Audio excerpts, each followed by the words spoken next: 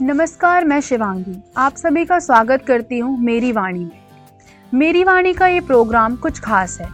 आज हम एक ऐसे व्यक्तित्व की कविता सुनेंगे जिन्हें साहित्य अकादमी, भारत भारती और सरस्वती सम्मान जैसे अनेकों पुरस्कारों से सम्मानित किया जा चुका है।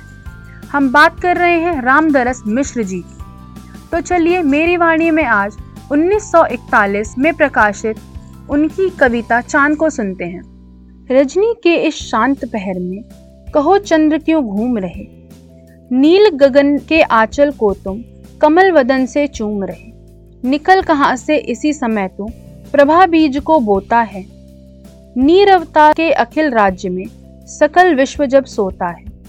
मर्म बता दो हमें आज तुम क्यों मृदु मृदु मुस्काते हो, किस तरंग से पुलकित होकर फूले नहीं समाते हो। तेरी मंजुल मुस्काहट से छिटक रहे सुषमा के पुंज, दिल सीने से है निकालते चंदवा के ये सुंदर कुंज। लोनी लोनी मृदु लतिकाएं छकी हुई करके मधुपान, सुख विभोर हो जाती क्षण भर निरख तुम्हारी मृदु मुस्कान।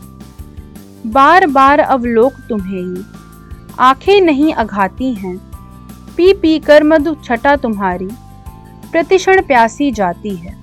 तेरी मृदु मुस्कान मध्य है क्या कोई आकर्षण शक्ति, कुसुम पंक्ति विकसित हो जाती जिससे सौरभ में अनुरुक्ति। विहस विहस कर किलकाएं हैं छीट रही सौरभ की माल, नैनों में रजनी तम में भी कर देती है अति उजियार। भला बताओ तुम्ही अरे हे सागर सुत रजनी के धन, किसका नहीं प्रफुल्लित होता तुम्हें देखकर सुमन सुमन। देख देख यह तुझे देखकर होकर अति आनंद विभोर, श्वेत कौमुदी में ये निर्झर कैसा झरते कल कल रोर।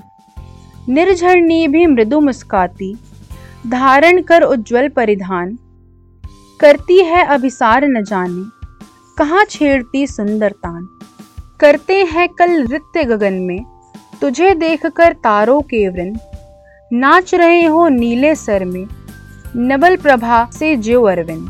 धन्यवाद।